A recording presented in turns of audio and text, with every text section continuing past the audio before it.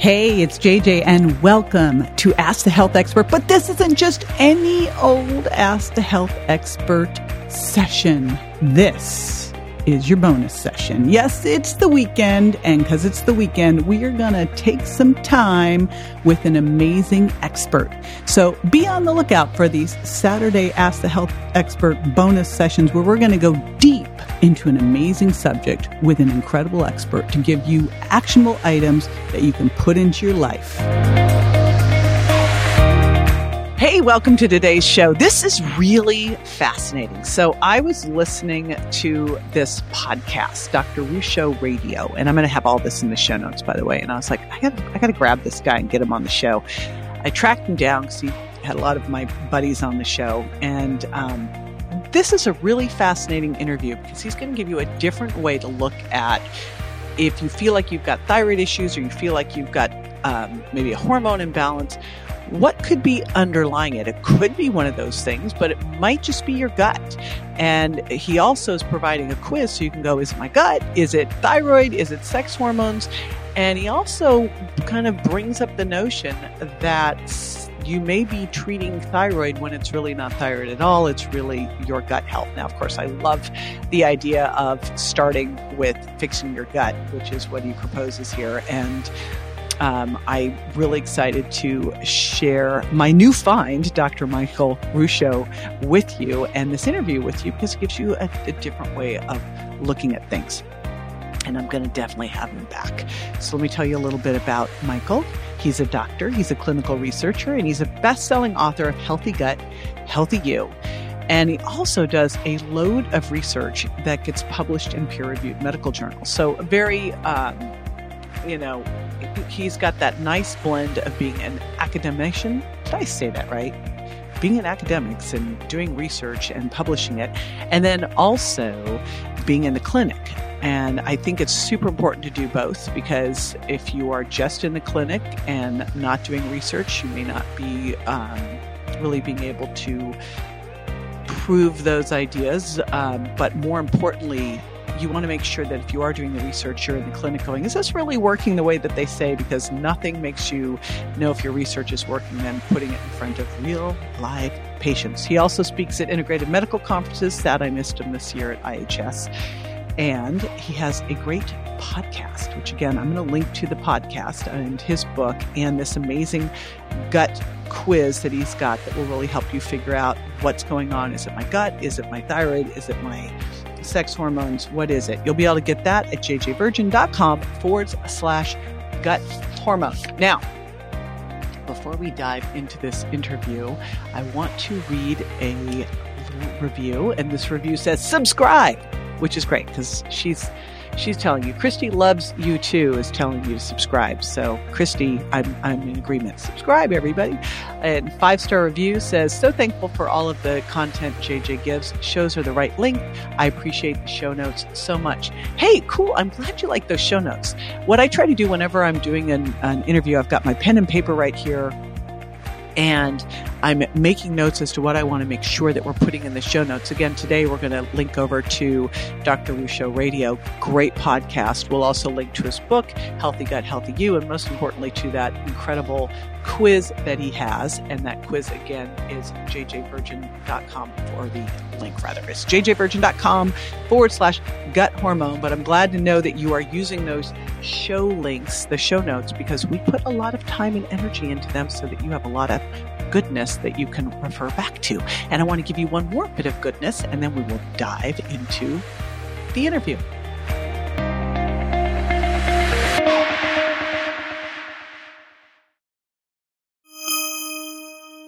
Welcome to the show, Dr. Ruscio. I am super excited to be chatting with you.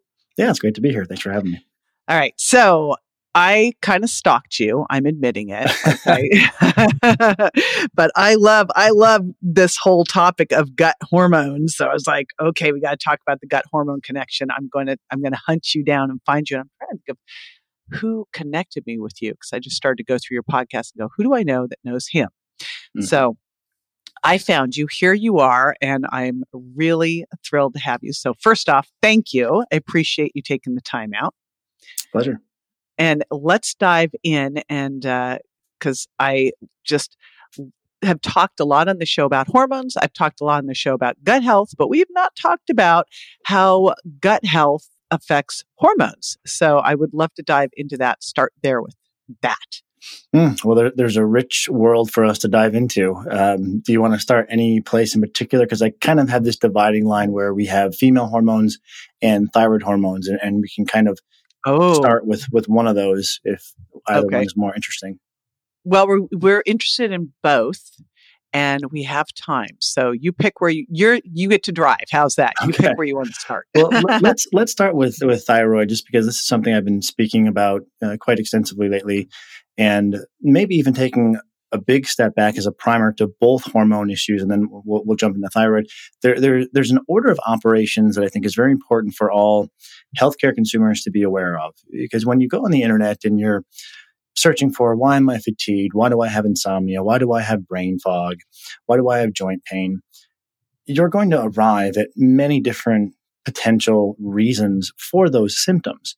And so having an order of operations in terms of how to go through those potential causes can save you a massive amount of time and money that could be squandered on doing the wrong therapy.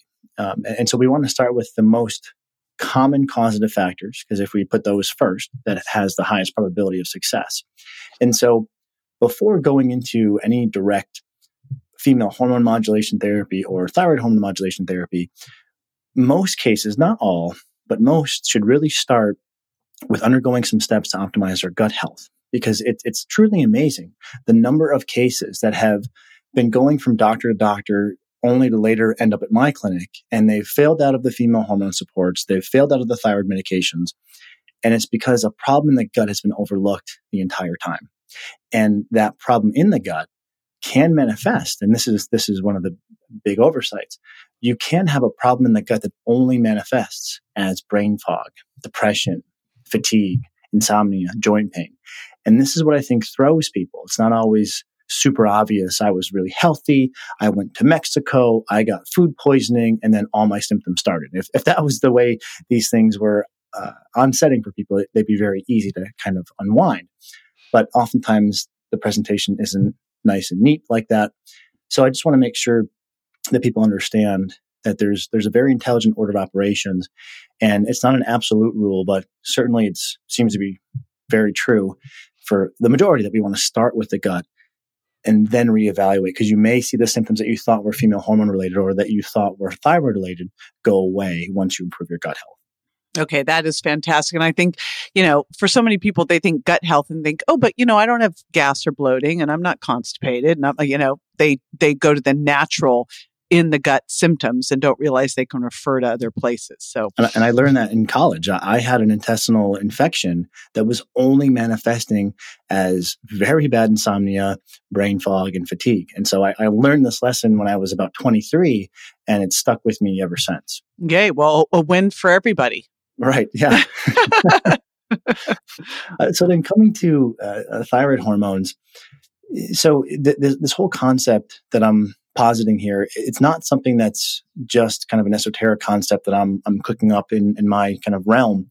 There's a group of researchers in Athens, lead researcher Levatas, who recently looked at a group of about 291 patients, and they had this kind of ambiguous hypothyroid diagnosis, as there's probably a number of people listening to this who are in a similar boat where they didn't really get a diagnosis from their endocrinologist. They went and they saw an integrative practitioner, and the integrative practitioner did some expanded labs and said, well, some of these markers don't look optimal, so we'll start you on thyroid hormone. So they had this kind of ambiguous diagnosis. And they wanted to see what would happen if we took these people off thyroid hormone, how many people would actually need the thyroid hormone. And they found that 60% of the patients did not need thyroid hormone, and their thyroid hormone levels were normal after coming off medication. So this is something that we're now even seeing trickle into the peer-reviewed medical literature, that there's this incorrect overdiagnosis of hypothyroidism, probably well-intentioned, because someone's going to a doctor's office saying, I'm fatigued, I'm depressed, I'm overweight, I'm constipated, and they're searching for an answer. But it doesn't mean that giving an incorrect diagnosis and treatment because you're trying to help someone is going to make a person any better off. So there does seem to be this overdiagnosis of hypothyroidism, again, because the symptoms are so easy to point to and say, well, I have brain fog, I have constipation, I have dry skin, I have thinning hair, as many people will have some degree of hair thinning as they age naturally. So they look at that and they say, oh, well, I have the thinning hair, and that really means thyroid. So they start really kind of proclaiming this diagnosis erroneously. We do know that in other patients who truly are hypothyroid, and feel free to interrupt me at any point here because I'll just keep, going. You keep going. I love this. You keep going. We do know that in other patients that are truly hypothyroid and on medication and still not able to see resolution of their symptoms, we do know that in some of these cases, treating various imbalances in the gut can lead to a resolution of things like fatigue, brain fog, improved mood, and in some of these cases may lead to a reduced need of thyroid hormone medication. So I'm not trying to make the case that people aren't hypothyroid. There are certainly people who are. It's about 5% of the population, whereas IBS affects about 15 to 20% to give you a prevalence juxtaposition there. But even in the patients who are truly hypothyroid and being medicated and still seeing symptoms, those symptoms might be coming from the gut. And when you improve the gut, because in the small intestine is where you absorb your thyroid hormone medication, whether it be levothyroxine or Synthroid or Armour or whatever it is, if you improve the health of the gut, you can improve your absorption of the medication and then need less. So here's the question, listening to this. Someone going to their doctor, how do they know whether it's, I would assume for everybody, we should always be looking at the gut and fixing the gut, but how would you know whether it was a thyroid issue or a gut issue or both of those issues? What tests should they be asking for? What should they be looking at? Great question. So to determine if you're truly hypothyroid, it's actually not that difficult. So you go to your doctor, or you can do one of these direct-to-consumer lab tests, and you want to run a TSH with a free T4. And if those come back in the conventional normal range, I'm not talking about the more narrowed functional medicine ranges. If those come back in the normal ranges according to your LabCorp or your Quest, then you're not hypothyroid. And oftentimes what happens is a analysis is done where the T3 is looked at, and that might be a little bit suboptimal, but that does not mean hypothyroid. So just as a quick recap, TSH is a hormone sent from the brain to the thyroid. The thyroid then spits out mostly T4. And then as that T4 hormone gets into your body, it's converted into T3. Now, a major challenge is when patients are seeing integrative providers, again, well-intentioned, there's this canard that if your T3 levels aren't normal, that you're hypothyroid. And that could not be further from the truth. That is 100% incorrect. What you can see is when someone is under stress, they're inflamed, they're not eating enough, they're not sleeping enough, they're over-exercising, any type of stressor like this, inflammation, infection, they can decrease the ability of your body to convert T4 into T3. And so when you see that T3 level not optimal, it doesn't mean anything's wrong with the thyroid. The thyroid gland is still spitting out the T4. It's just that there's some type of stressor in the body that's thwarting the conversion of T4 to T3. But again, all too often, people rush a diagnosis of hypothyroid when they see that T3 being incorrect. But well, wait a minute, though. Wouldn't you then want to do a TSH, a free T3, and a free T4 because you could use that free T3 if it was not optimal and the other two were, then you could use that as an indicator of a stress problem and be able to get people to be at least focused on dealing with some of their, you could definitely make that argument. And I would be a supportive of that. What I'm not supportive of is when, and this happens a fair amount, even in conventional medicine, this happens. And you're seeing, I believe it was in the Journal of the American Medical Association, published a review article in Medscape calling on conventional doctors to be more bridled in their use of thyroid hormone for the reason of looking at T3 and then the patient's demanding answers. The doctor doesn't necessarily have any answers, but they have this one lab marker. It's T3. It's not diagnostic of hypothyroid, but this patient's not well. I'm trying to do something for them. So they give them thyroid hormone. And that's where the problem occurs. And the patient doesn't fully understand that they're not hypothyroid, but rather the thyroid hormone is just kind of an experimental support And then they end up on it for 3, 5, 7 years to only then later be undiagnosed and told you were never hypothyroid to begin with. But it's actually a very interesting marker, and I've never thought of it this way before. I mean, we've always known that stress can interfere with that conversion from T4 to T3, but it never dawned on me before talking to you right now that would be a really interesting way to look. Like, one of the things I've looked at to go, oh, wow, we've got some stress issues, is when you see someone who's got, a good hemoglobin A1C, good insulin sensitivity, good triglycerides, but yet their fasting blood sugar is elevated. Mm-hmm. And diet looks good, everything. And then all of a sudden you find out they're super stressed. So that one I've always been like, could that be an indicator of some stress? But this looks like it could be an absolutely great indicator for looking further and going, is there a stress problem here? Exactly. Yeah. And that's what I've said before, which is T3 will tell you there's a problem. It won't tell you the source of the problem. But you can safely conclude, if TSH and T4 are normal, that the problem is not the thyroid. So it's almost good news in a way, where we can say, okay, let's look in other places. Now, regarding how does someone determine if they have a gut problem, this is where the waters get a little bit more dicey. People will read on the internet about a SIBO breath test or a stool test for parasites and imbalances, and that's all fine and good.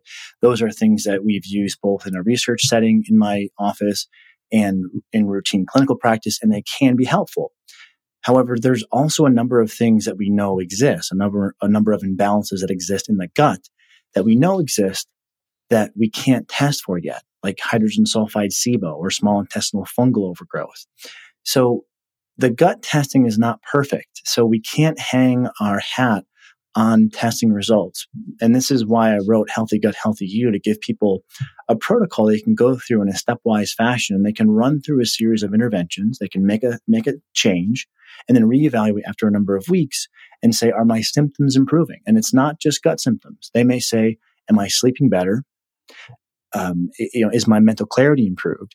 And that would give you an indirect symptomatic way of assessing if your gut health is improving. And that's the real challenge, is because there's not, the gut is so complicated. You have not only dietary factors, where some person may do great on kind of a low carb paleo diet. Someone else who's histamine intolerant or doesn't do well with high amounts of fiber may feel terribly from that. So just the diet requires a few different maneuvers to figure out where you fall kind of on this carbohydrate spectrum.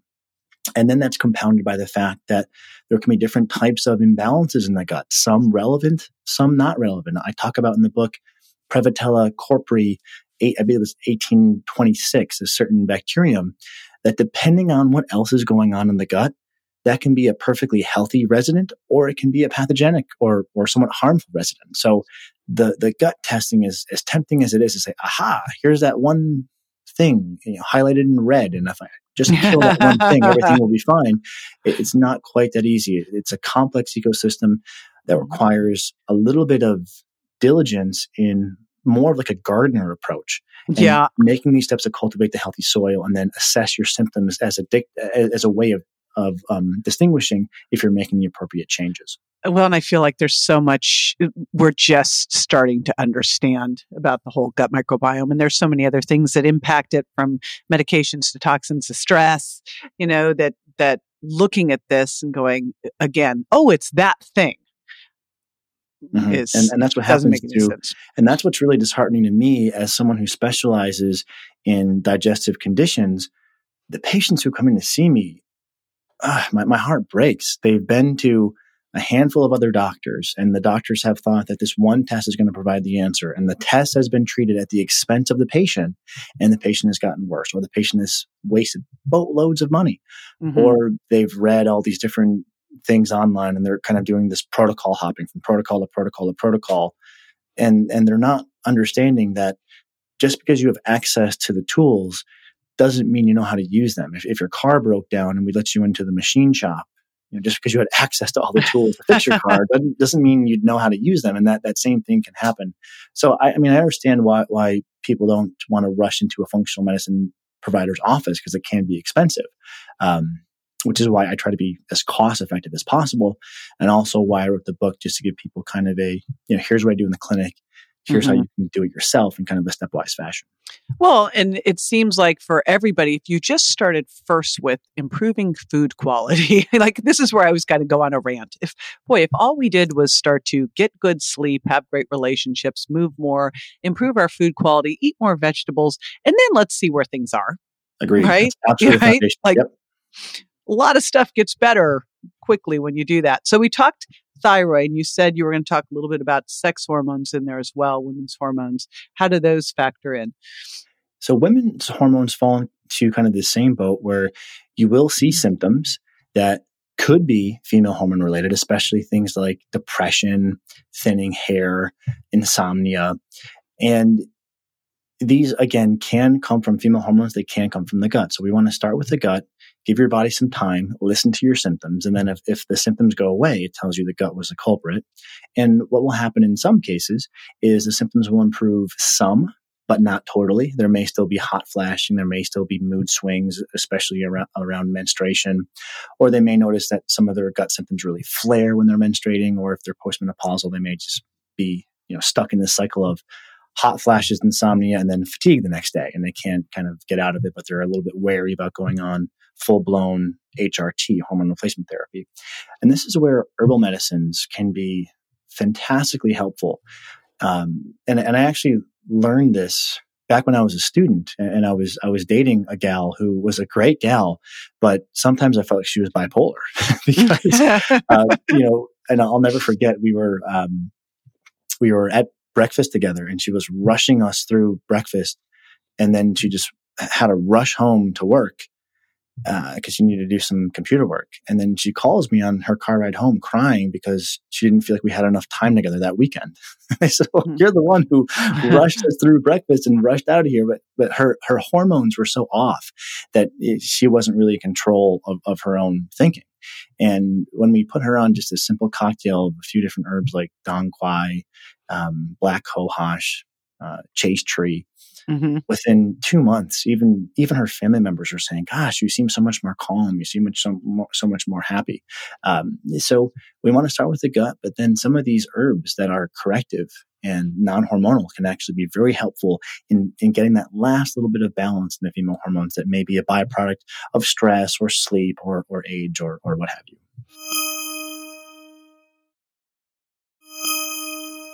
So it sounds like to me that in this algorithm, you would first start with let's look at the gut. Let's start to heal it. Let's start to feed it correctly. And then let's see where things are.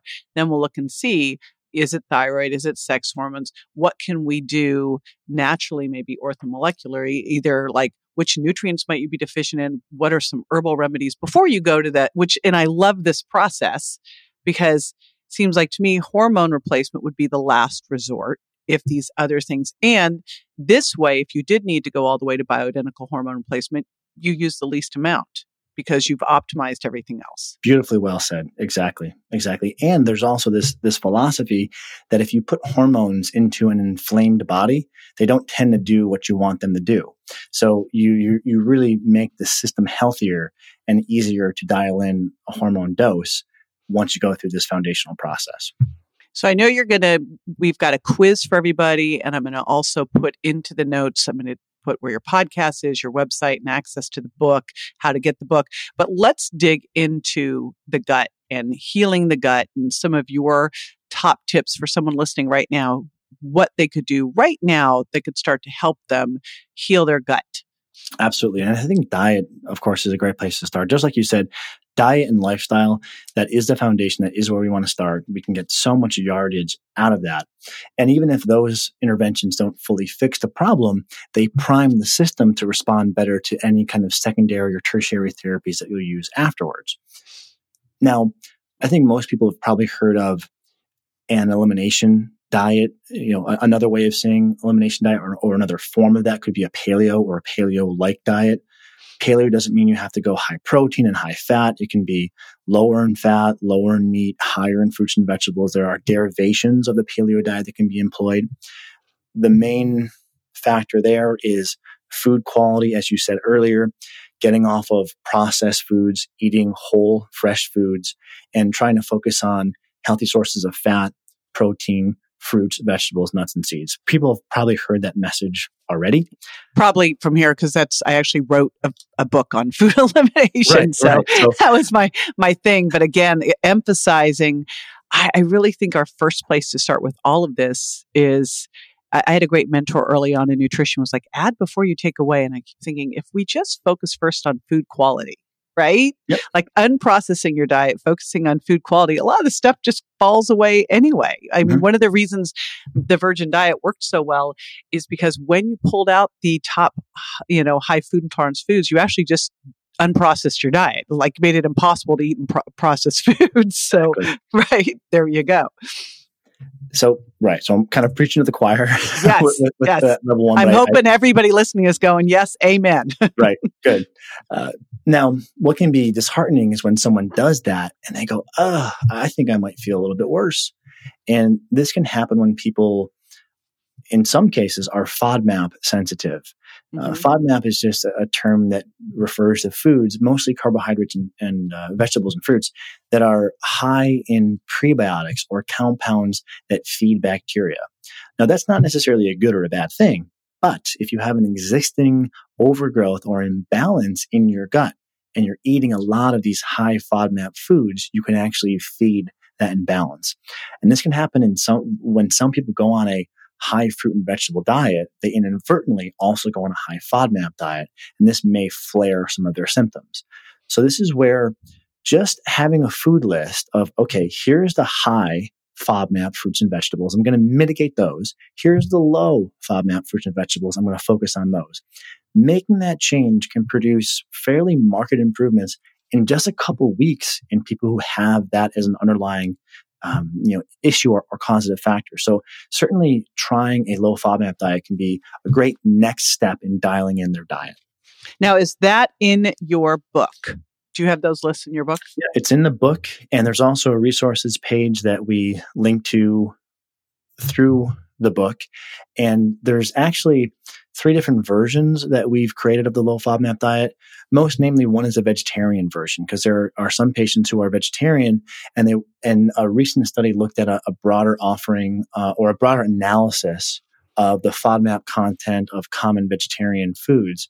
And so we included a kind of derivation of, we have our kind of regular low FODMAP and then also vegetarian low FODMAP. But that's also available through the quiz. The quiz people can take will point them to either the gut being their problem, gut and thyroid hormones being their problem, or gut and female hormones being their problem. And in each one of these scenarios, we discuss a consideration of the low FODMAP diet. Awesome. I'm so happy to hear that. And I love that you've also included that vegetarian vegan option. I always say I'm diet agnostic. Like, I don't want to, paleo vegan. We're going to support everybody here. So I love that you did this. We've been getting a lot of questions in the community about FODMAP's diet. So this is perfect timing to have this resource for everybody. So thank you for that one. Absolutely. And I should maybe mention just really quick that when people go online and they look up a low FODMAP diet, they get confused because they say, well, this one handout doesn't match this other handout. And where a lot of that comes from is people in the paleo community taking the low FODMAP list and then combining it with paleo rules and not telling you that. So the 3 versions that we list are the standard low FODMAP diet, meaning unadulterated, and it allows things like grains and gluten. But some people can actually eat those and be fine, even though we'd like to hate on them. Some people actually don't have a problem with it. Shocker. So we have our standard low FODMAP diet, which is the most broad. Then we have the paleo low FODMAP diet, which conforms to both paleo and low FODMAP rules. And then we have the vegetarian low FODMAP. So this cuts through the confusion when you find different food lists that don't agree. And that's usually why there's disagreement. Oh, that is fantastic. Thank you so much for that. So for someone now listening to this going, all right, I am now committed and convinced that I need to start with my gut and start healing it. And they're tracking their symptoms. I know they're going to take the quiz because we're going to guide everybody to that. And again, you'll be able to do that at jjvirgin.com/gut hormone. Gut hormone. Very simple, because your name's hard to spell, Michael. It is. It is. It's not what it sounds. So for someone who starts to go through this, how quickly, because I would imagine they're tracking their symptoms as they're doing their food and hopefully journaling it too, so they can connect those dots, but how quickly will they start to notice a difference? This is such a great question. Because unfortunately, there's some philosophies floating around on the internet that if you feel terrible on a diet, you should stay on it because 6 months later you're going to improve. And it's a healing crisis. You're right, just exactly. detoxing. Which, okay, maybe there's a rare time and a place for that, but most of the time, if you're on the right track, then sorry, the inadvertent pun there, you should see improvements. Now, it's not to say you're going to fully see all of your improvements, but you should see these initial indications that what you're doing is working within about 2 to 3 weeks. So I tell people when you're trying a new diet, give it 2 to 3 weeks. And at the end of that period of time, you should either be able to say, yes, some things are clearly improving. Or if you're going, I'm not really sure, maybe, that tells you that you're not seeing any improvement. If you are seeing improvement, ride the wave until you plateau. Some people will plateau at 90% improvement plus, and they're pretty much done, right? They're close enough to where they just give themselves a little bit of additional time after they plateau, and they might get to that 100% all on their own. And sometimes the 100% that we're seeking isn't even really attainable. My 100% would be like Superman. So I understand that we can't always get to that 100% that would be nice to get to. And if you're not feeling any appreciable improvement, or you're saying, maybe, that's when we want to change our approach and try something else. I just love that so much, because here's my latest, my philosophy that I was going to say my latest, but it really is the philosophy that has come to be over the last 30 years, is I think we need 2 different words. I think that there's diet, which is a short-term therapeutic approach so that you can learn something, shift something. And then there's that other thing that we need a new word for. That's really, your ongoing eating plan. And so you use these things therapeutically and you go, okay, what's happening as I'm doing this? Because, you're connecting the dots. You're going, am I feeling better? Am I feeling worse? If I'm feeling worse, that's not a good thing, because again, I do see out there, I'm feeling horrible. I must be detoxing. I'm like, no, it's just not working for you. Right. And so I like the way you explain that is like, follow this, see the results you get. When you get to that point, all right, then we'll start to look at what's next, pull that into your daily diet. And then we'll see where you go next to get to that next level of your health. Exactly. And what sometimes eludes people is it's usually not one intervention that produces all the results. So people will try paleo, they'll feel better. And then they'll try the paleo low FODMAP and they'll feel even better. And let's say they get to maybe 60% total resolution of their symptoms, just as a rough kind of marker. And then they go, well, it didn't work for me. And so they throw all that out and they go start anew somewhere else. When if they could have just said, okay, what do I layer in on top of this? As an example, the next thing I'd recommend for most people would be a good, well-rounded probiotic protocol. And that may take you from that 60 to that 90. And now you've got it. You've locked in the kind of secret list of ingredients that are needed, or the confection of inputs that are needed to get your gut to this harmonious eubiosis and balance. But it requires this kind of stepwise process, a little bit of patience, and understanding that you may have to integrate a couple different therapies simultaneously to get there, and not look for that one home run that's going to, cure you in the matter of 2 weeks. Right. Which is rare. And it's also one thing at a time. Incorporate that in, see how it does, go to the next one. I love the way you explained all of it. So you've been an awesome guest. I was right to stalk you. Well, thank you. You've been an awesome interview. Well, thank you so much. I want to remind everyone, go take this quiz. So you can do this at jjvirgin.com/gut hormone. That is what I said, right? I'm looking now. Gut hormone. Yes, it was. All right. And I'm going to put all of the different show notes here. We'll link to your amazing podcast, which is how I found you, your book, and also to that quiz. So be sure to go there. And after the break, I'm going to be back with a little bit of a debrief and action steps as to what you want to do first. So again, thank you so much. And I appreciate your time, Michael. Yeah, been a pleasure. Thank you.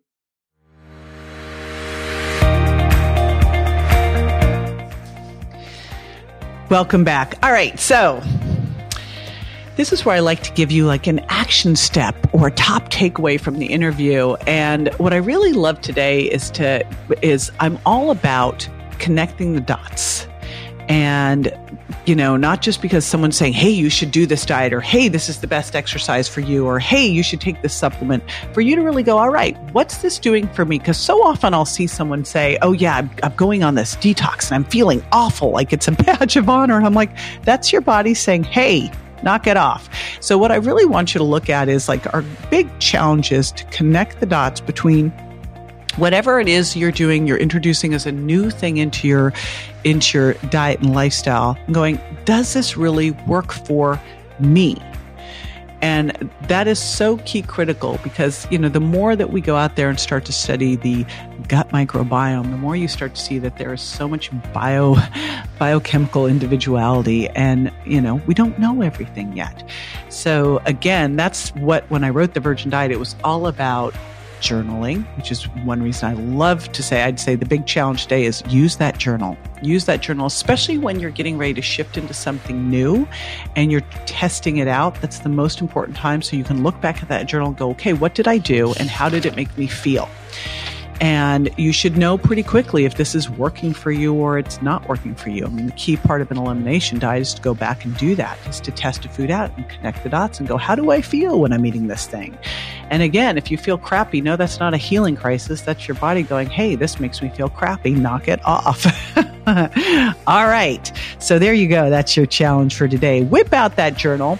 Here's the thing we know too about journaling is that if you want to be successful on a program, one of the key determinants of that is a journal. And basically free, right? So whip out that journal, focus on one thing at a time, and really take the time to connect the dots between how you're feeling.